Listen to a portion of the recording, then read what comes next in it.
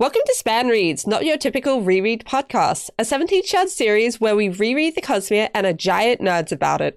Unlike the traditional reread style, we won't be going through each book chapter by chapter, and instead we'll be looking at different themes and the placement of the books within the wider Cosmere. Each Span Read series will bring you 4 episodes. The first 3, reactions and retrospectives, character relationships, and magic systems used in the story, will be spoilers for that book and prior books in the series only. Then we will cap things off with a full spoiler Cosmere episode. Today, we will be talking about Mistborn: The Final Empire. Joining me is Mish. Hi, First Rainbow Rose. Also joining me is Ian. Hey, I'm your writer. And Rosemary. I'm K-Myth. We also have Matt. Matt, comatose on the forums. And lastly, Katie. Hi, I'm Aeonine. And today's episode will have spoilers for Mistborn: The Final Empire only. There won't be any other book spoilers from any series of Brandon's works, just this one. And if anybody spoils anything, we'll kill him off. Here's Johnny. He means cut the clip, so you'll never see it. That's Sure, that's totally what I meant. I've suddenly realized why you are so weary a writer, because you just kill everybody in your spare time. A few moments later. Let's start off with a recap.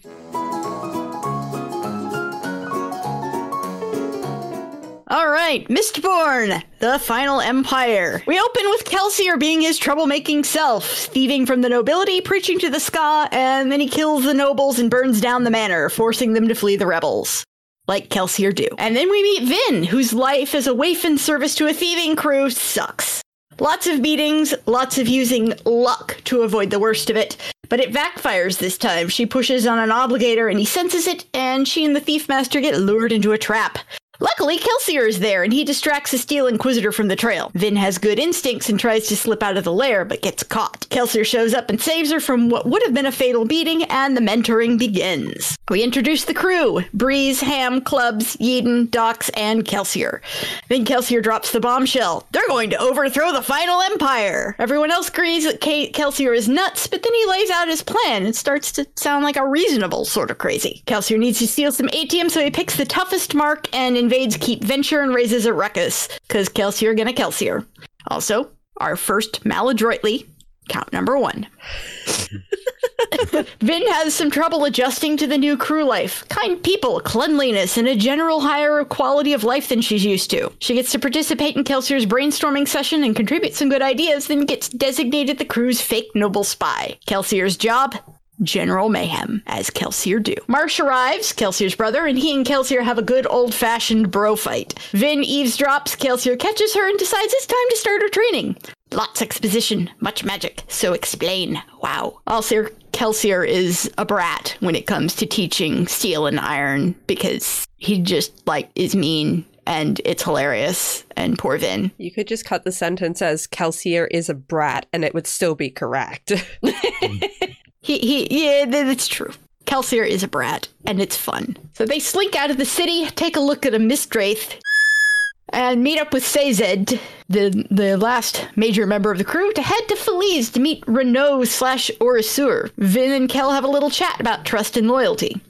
Vin is still skeptical, commenting about how the new country scion plan would explain why Vin is so unrefined. These are great lines.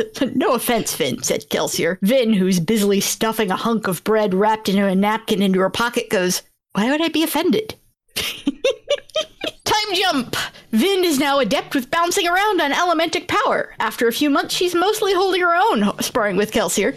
Sazed tries to convert Vin to religion number 5, Trelligism, eek, and behold, some character exposition. Vin goes back to Luthadel and learns some of the finer points of allomancy from the misting specialists, starting with Breeze.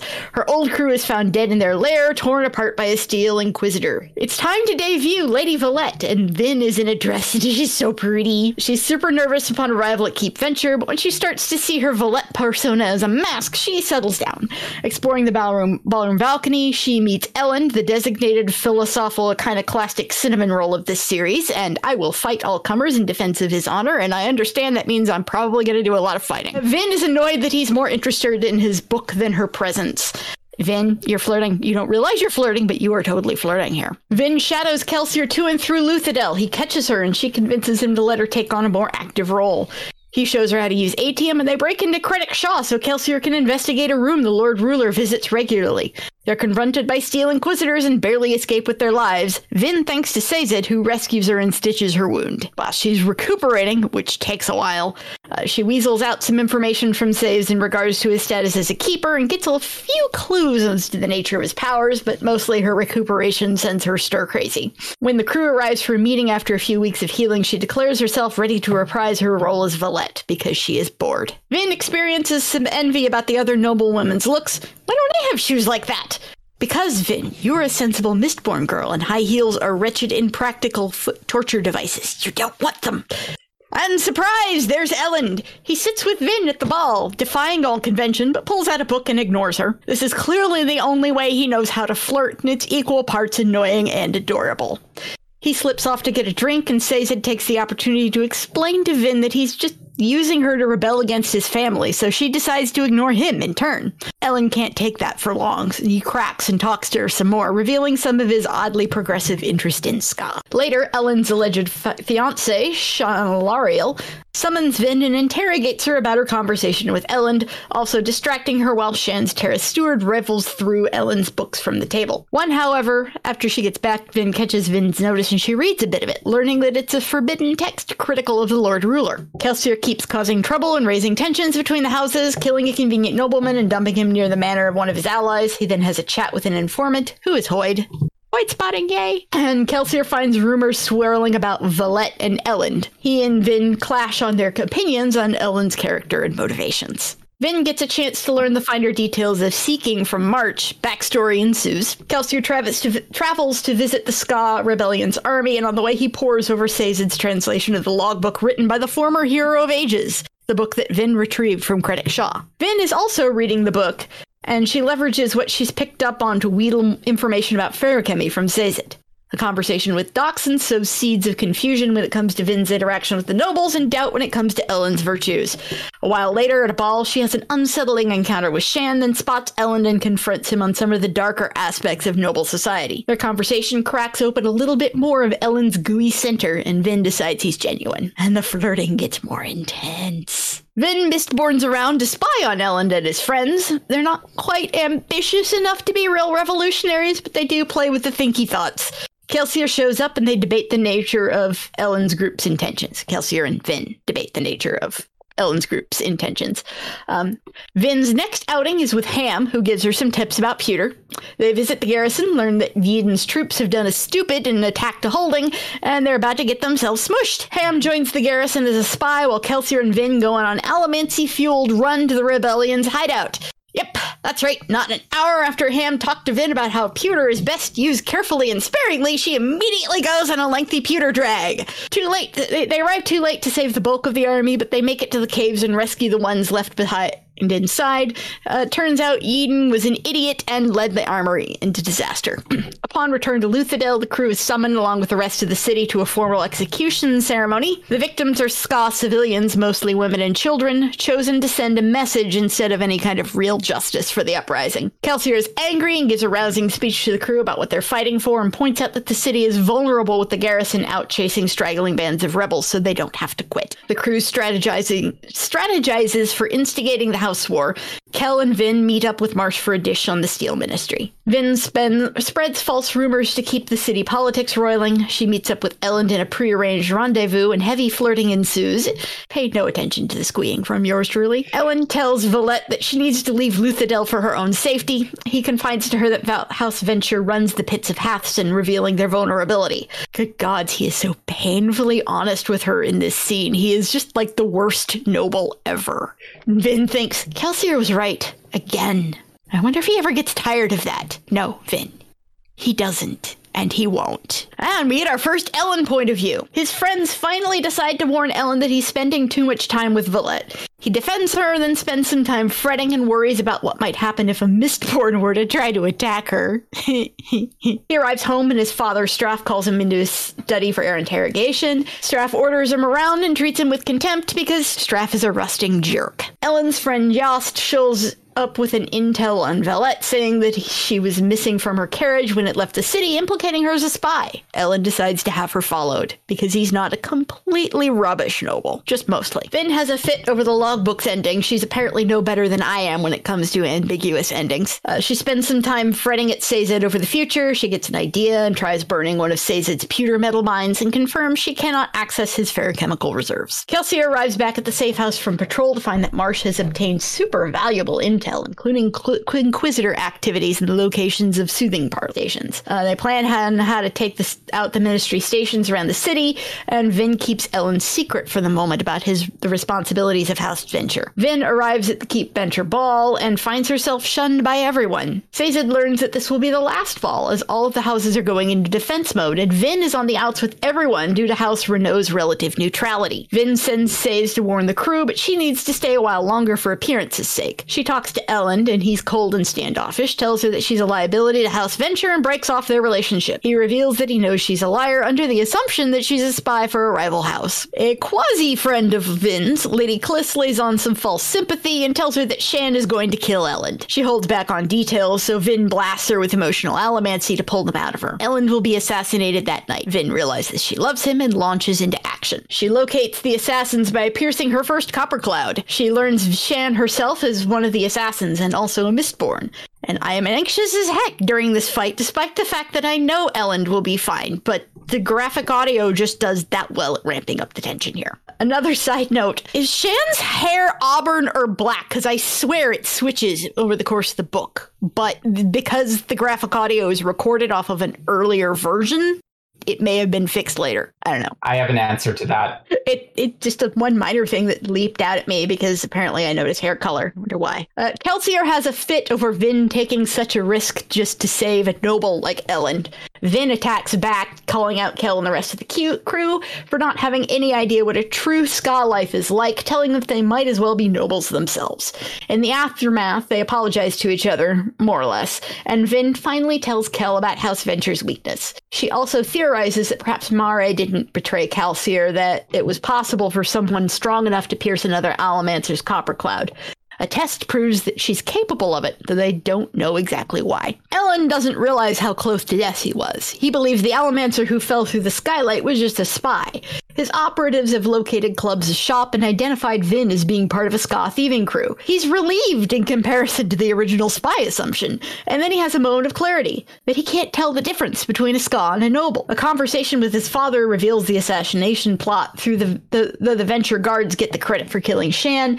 Straff doesn't give any credence to the rumors of another Mistborn fighting the assassination team. Meanwhile, Vin quizzes Spook on Tin and manages to decipher his spook speak enough to learn that the trick is learning to filter out the extra input. Kelsier gives Vin some unusually wise relationship advice, and Kel puts in some more work on building his savior rep. Arriving for a planned meeting with Marsh, Kel and Vin find nothing but a corpse, a room coated in blood, and a note. Marsh thought the Inquisitors were onto him. The crew assumes him dead. Kelsier, in a fit of rage, travels to the pits of Hatham and shatters the ATM crystals with his allomancy. The Lord Ruler orders more executions in apparent retribution. The crew, on the way to the execution, sees the procession carts and realize that Spook and Renault are among the prisoners. Kelsier launches into rescue mode and releases people from the carts, but then is confronted by an Inquisitor. The entire execution procession was a trap. Ham brings in reinforcements, Breathe soothes the guards to make them more likely to retreat. Vin wants to jump in to help, but Doxson holds her back. To Kelsier's shock, Ellen Venture tries to wade into the fray, who has recognized Lord Renault's household and assumes Valette is among the prisoners, and he's trying to rescue her, because, again, Ellen is a cinnamon roll. Kelsier manages to hold his own with the Inquisitor and winds up keeping it from killing Ellen. After a protracted fight, he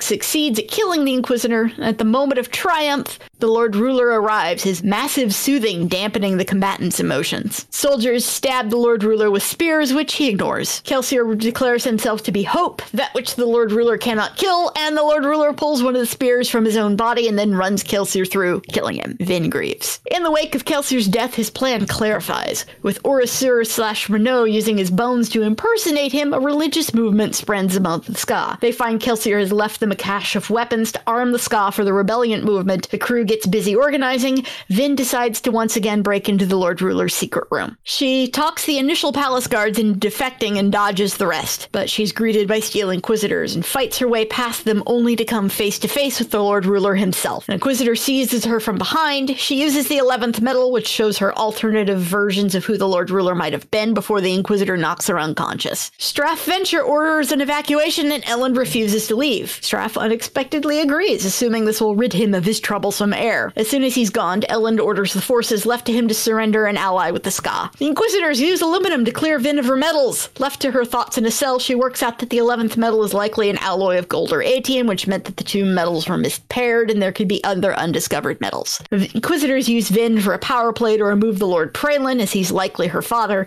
It works, and they take power from the ministry, and Vin's father is executed, and she's taken away for further interrogation. Elend turns himself into the crew to broker a peace. He learns from Doxan that Vin has been captured by the Lord Ruler. Vin learns that her brother died under Inquisitor torture, but protected her to the end. The Inquisitors also bring in a new prisoner, Sazed. But Sazed got himself captured on purpose to try to rescue Vin, and has metal mines hidden in his belly.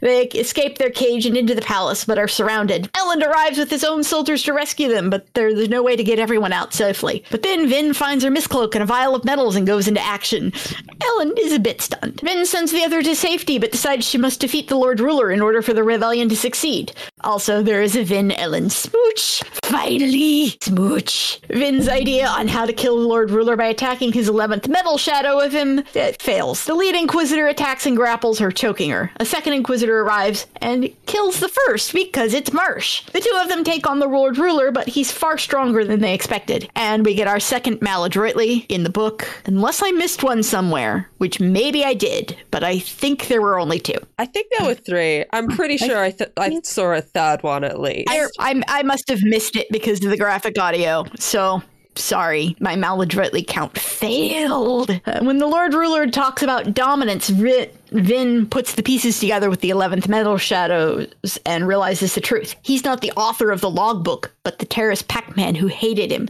She confronts him, and he focuses all of his power on her. She realizes he's a feruchemist and draws in the mists, fueling her allomancy with enough strength to iron pull his metal mines away. Without his metal mines, the Lord Ruler ages rapidly and warns Vin that she has doomed the world. She kills him, but worries about his final words. Elend is set up as king, but there's no A-team in the treasury at all. The city nearly riots, but Breeze helps Elend calm the people. And finally, Vin spies on Elend from outside, thinking to simply slip away and disappear. She wavers, and the memory of Reen's loyalty prompts her heart to win out over her fear. She joins Elend, and it's only through supreme self-control that I do not doodle a million little hearts all over that page in the book.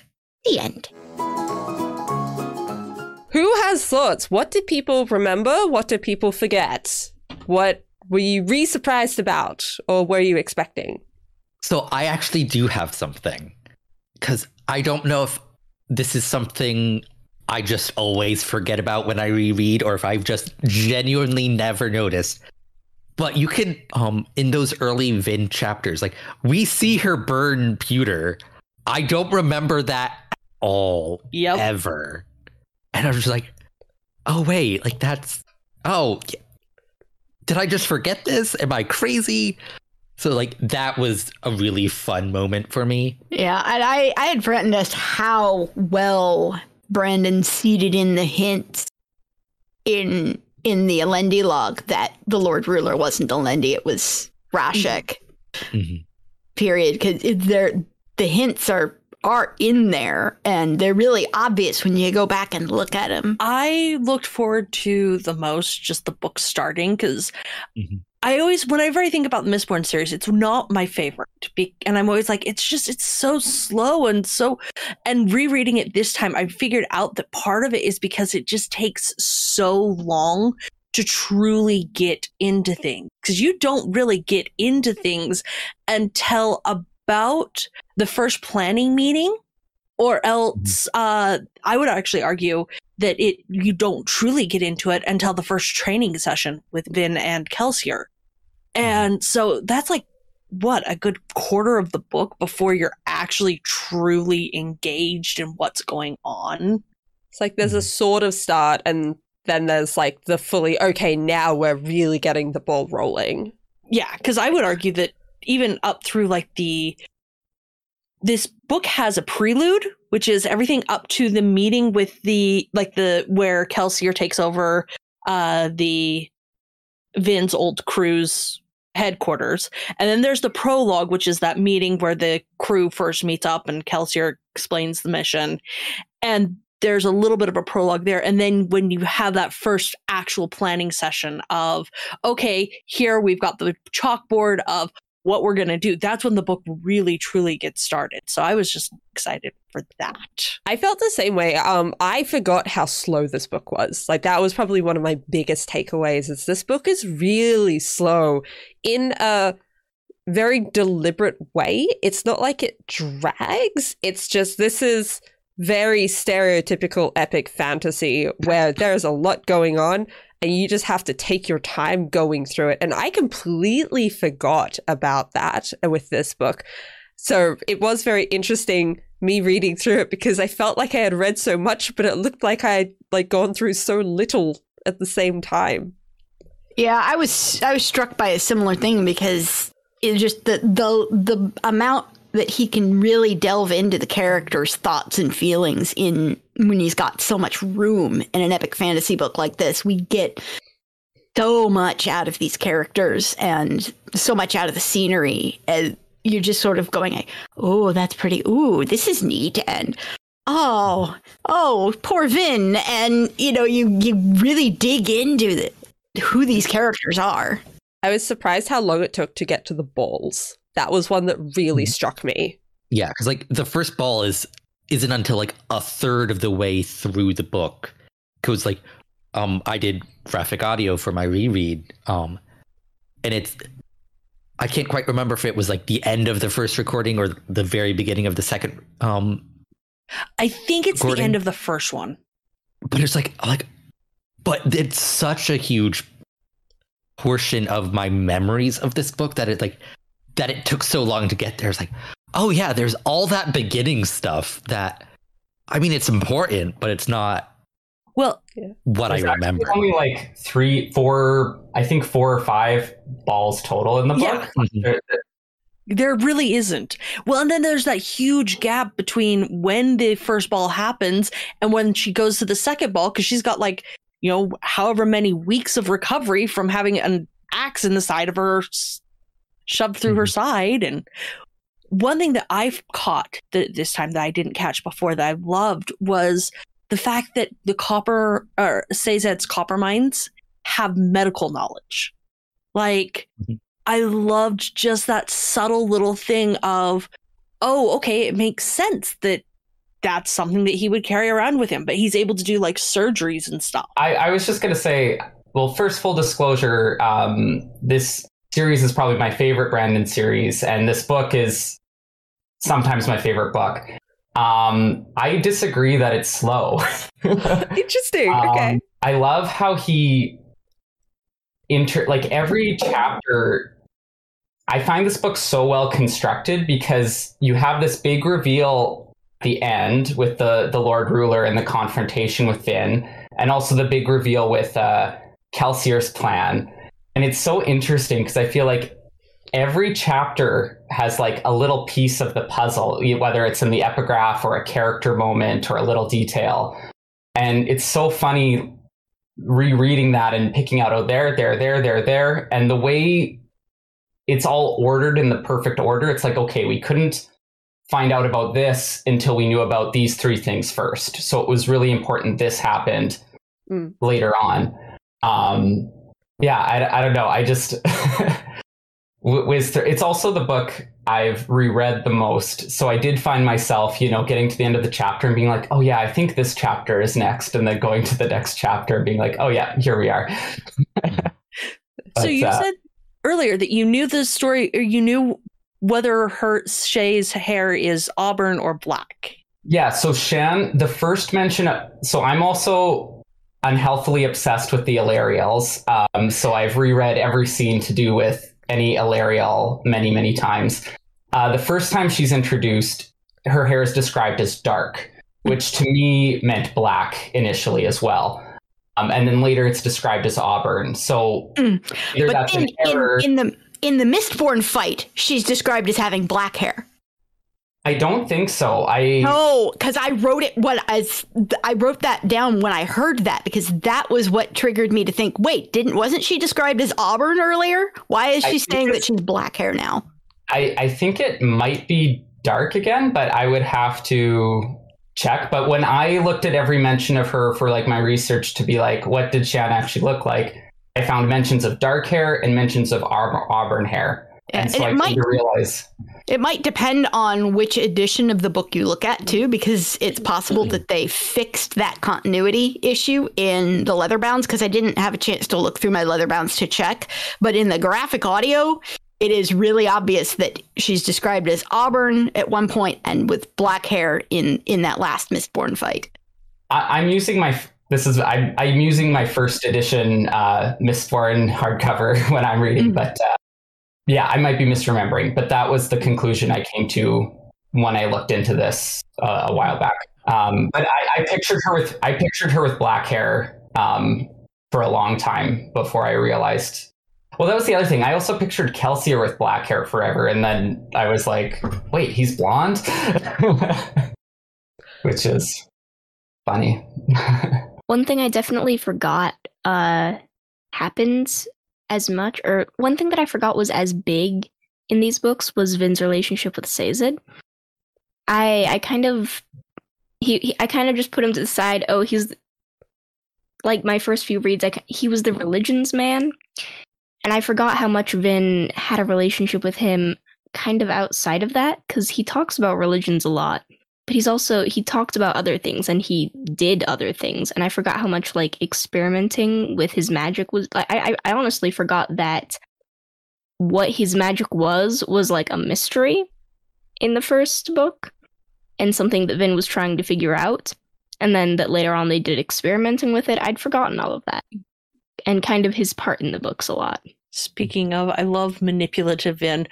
Oh no, if you don't tell me, well, if there's something in the logbook, I might not know.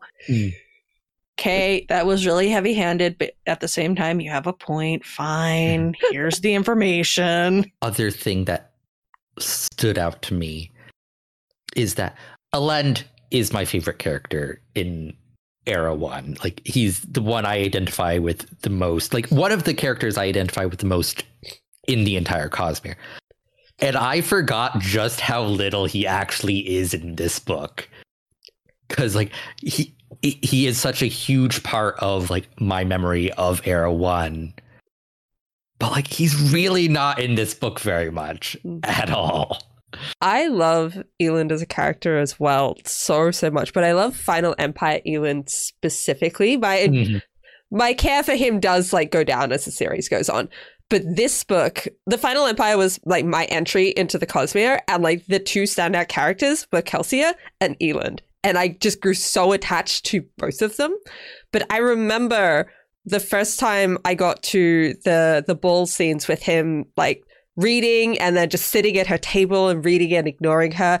I was so offendedly attracted to that at the time that I messaged a friend that that had recommended the book. I was like, I cannot believe how much I like this guy. This is not fair. And I had the exact same feelings this time. Like, nothing had changed at all. I was like, you are still offensively attractive. How dare you? I looked, Rosemary, and you were correct. That chapter is described as black hair. Yeah. Oh, wow. It's... I feel very humbled that my Illyrial knowledge was off, but... really stood out, because the one I wasn't 100% sure on was the auburn, because that had been a while ago, but then I hit the black hair description just last night, and I'm like, wait a minute. Yeah. And then I wrote that down immediately, so it was really fresh. The other thing, I guess, that struck me, or I always get excited for in this book, and that struck me, is I think the epigraphs are the strongest of any of the like chapter blurbs Brandon has done, to be honest. Alendi, we don't know yet, but I guess not the Lord Ruler. The writer of the epigraphs, his character and voice comes across so strongly that you really start to feel that disconnect when you even see the Lord Ruler for the first time. You're like, this guy doesn't sound the same. either he's been changed like heavily or like there's something weird here. And I love how the character comes across in the epigraphs.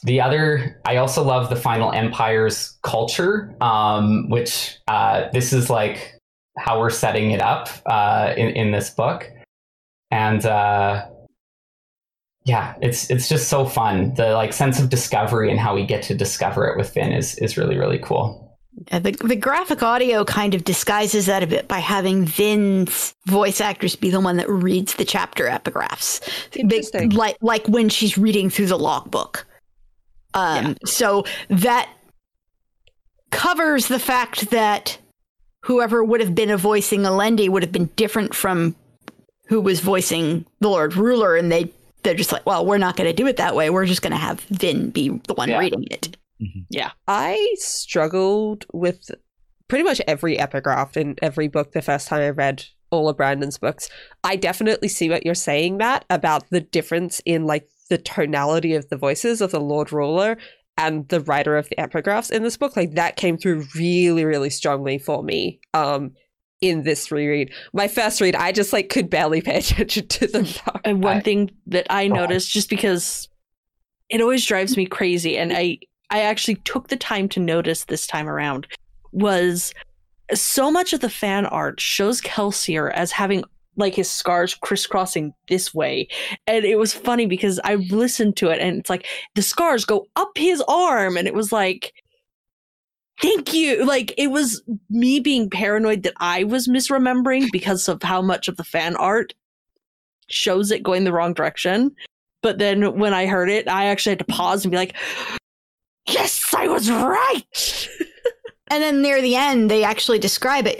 Before Kelsier destroys the Atium crystals, you've got the point of view of the guy who's down in there. And yeah, when he reaches his arm back, it just drags back across like that. And that's what creates the scars. So no, they wouldn't be side to side. They'd be up and down. Yeah. So, but that's a random side note where I laughed at myself afterwards because I was like, yes, I'm right. Oh, good heavens, I'm ridiculous that I actually was this obsessed. But it was kind of a nice validation moment. I was just going to say, I forgot that we had that point of view of the guy who was in the Atium pits. And we got that kind of first-person perspective of what it was like to be in there, to be down there. Those random one-off viewpoints that we start getting at the end of books. That it is a hallmark of Brandon's style, I think. But it's just like, it's so easy to forget them until like you get to that moment again. But they are so essential to the world. Like those are kind of the ones that really give you a feel for what the world is like. Yeah, you don't forget them because they're bad or even because they don't have much in them. There's just so much happening in the main characters' points of views that you remember them the most. And these random little bits, you just don't remember them as much. I also really like how this book sets up a lot of the themes for the story and also for the series. But for the story specifically, the themes of like trust and betrayal are so woven into like every character and every multiple, like Kelsier's motto, there's always another secret, and how he does betray the crew in a way by not sharing his full plan. But then like it was because he trusted the crew to carry on after him. And how both Vin and Kelsier's great betrayals in their life of Mare and Reen turned out not to be betrayals at all. I don't know. I was really, the themes of kind of honesty, lies, secrets, trust really stuck out to me in multiple places. It's just chock full of it. Reen's not betrayal gets me every time. Like, just the emotions there gets me every time. How good he is at weaving the theme into the book is just one of those things where I go, man, I hope I can write that good someday, maybe. Because that's cool. I'd like to be able to do that. And you mentioned like Kelsier does betray the crew by not telling them, but like he betrays Vin in specific, like she has the line is like, that's why you couldn't promise you would never leave, because you were already planning this. And it's just like the sorrow like in her viewpoint and like the anger in her viewpoint at that moment. But then she does come to understand why he had to do it. And it's so good. It's just naturally blended into her grieving process. Mm-hmm. And then how that also blends in with her decision to save Elend after Elend leaves her. And like that realization, if you're not sure if someone you loved betrayed you or not, in some ways it doesn't matter, because you love them anyway, you know? Like Kelsier kind of talks about Mare that way, and Vin doesn't get it at first. But then she's like, oh no, like I did love Reen even when I thought he betrayed me, and I still love Elend even after he left me. There is one thing with the graphic audio that I want to point out that they get wrong, is when Vin is talking about her sister's death. And I know some people have misread this too, and then not realized after when she says, my mother killed my baby sister messily, you know, because she's describing how the death happened.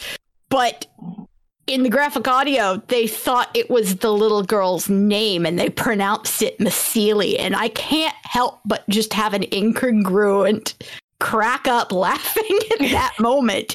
And I'm like, I should not be laughing at this, but they got it. Yeah, they made a boo-boo. On the topic of Kelsier, not to get into it too much because characters are next episode, but something I did forget, because I haven't read Era 1 in so long, I haven't read Final Empire in so long. Kelsier is actually pretty kind in this book for all of his, I want to go out and kill all the nobles. Like, he does genuinely care, and I had completely forgotten about that. Like, extremely, like, it's so interesting to see the dichotomy between his gentle and kindness, and I mean, like, he brings the food to the Ska, and, you know, when Vin goes with him, he makes the stop off to increase his like savior complex, but he's also just genuinely kind. Yeah. And then like 5 minutes later, he'll be with a nobleman and he's just very dismissive. Like anything with nobility, he's like, nope, they're dead. Nope, yeah. I don't care. Which is why it's such a big character moment for him when he decides to save Elend. But it's like, it's not for Elend's sake though. Like he does it for Vin, not because he thinks like, oh, like nobles might be nice. Like it's not because of Elend, it's because of Vin. And I think that's a very important distinction. It is interesting though, because Elend is in the process of trying to rescue Valette in the process, even though she's not down there. And Kelsier's just like, man, this kid's annoying. Oh, Vin will be so upset if I let him die. Okay. But I mean, the fact that he does that still, because the Kelsier of the beginning of the book would have been, well, she's better off if he's dead, then she doesn't have to, she'll grieve and get over it and it'll be good. But he still has made some level of journey to get to the point where he is willing to save Elend. I definitely remember the God complex. I just didn't remember Kelsier's point of views, where you get his feelings towards everything. And even if what he's going for is the God complex, he doesn't think about that as like his driver to be there. Like he is thinking about the good that he can do for these people before the help that they are going to give him, which like I was definitely not remembering that at all. What the crew never realizes is that was always his backup plan. That wasn't what he wanted to do, but that was what he was willing to do if that's what it took. Yeah. So and that comes across really well in the text is he's like, if this happens, or if it's necessary, or, you know, there's always those ifs of, I'm going to be glad if it's necessary. Although I do find it interesting thinking about that as the backup plan, because I agree, it is his backup plan. But one thing that struck me is how big a part really of the plan the 11th Metal is, and how Kelsier is this master planner. And he's just like, yeah, no, this is as far as I got with the 11th Metal. key part of the plan, but didn't figure it out. Sorry. Which makes me think, I know Kelsier was spread really thin, but he's such a planner. I don't think he was going into those final days being like, I'm not going to need my backup plan. Like, I think he was, Yeah. Yeah, he always had the backup plan in place in case he couldn't figure out how to kill the Lord Ruler. Yeah. And he couldn't, so he kicked that plan into motion. Yeah, if anything, like I think the 11th medal was the backup plan. It's just like he was going to try that first because he doesn't want to, but it's like him dying, I think, was always like, that will work. This other thing is like, maybe I hope it works because then I don't have to die, but I think the real plan was always him dying. I mean, I don't think he wanted to think of it that way, is what it comes down to. Yeah. And then you get the interesting viewpoint when he defeats the Inquisitor and he says, oh, maybe I won't have to go. We don't, as the reader, don't know what he's talking about yet, but he says, oh, maybe I won't have to go with, plan B. Maybe this is enough. And so you kind of get the sense he's expecting it, but he was hoping he wouldn't have to. And then he's like, oh, maybe this will be fine. And then the Lord Ruler's soothing cuts in and it's like, oh, no. Okay, we got to do this. And that scene always gives me, like, it's just so well done. Like the Lord Ruler's casual disdain.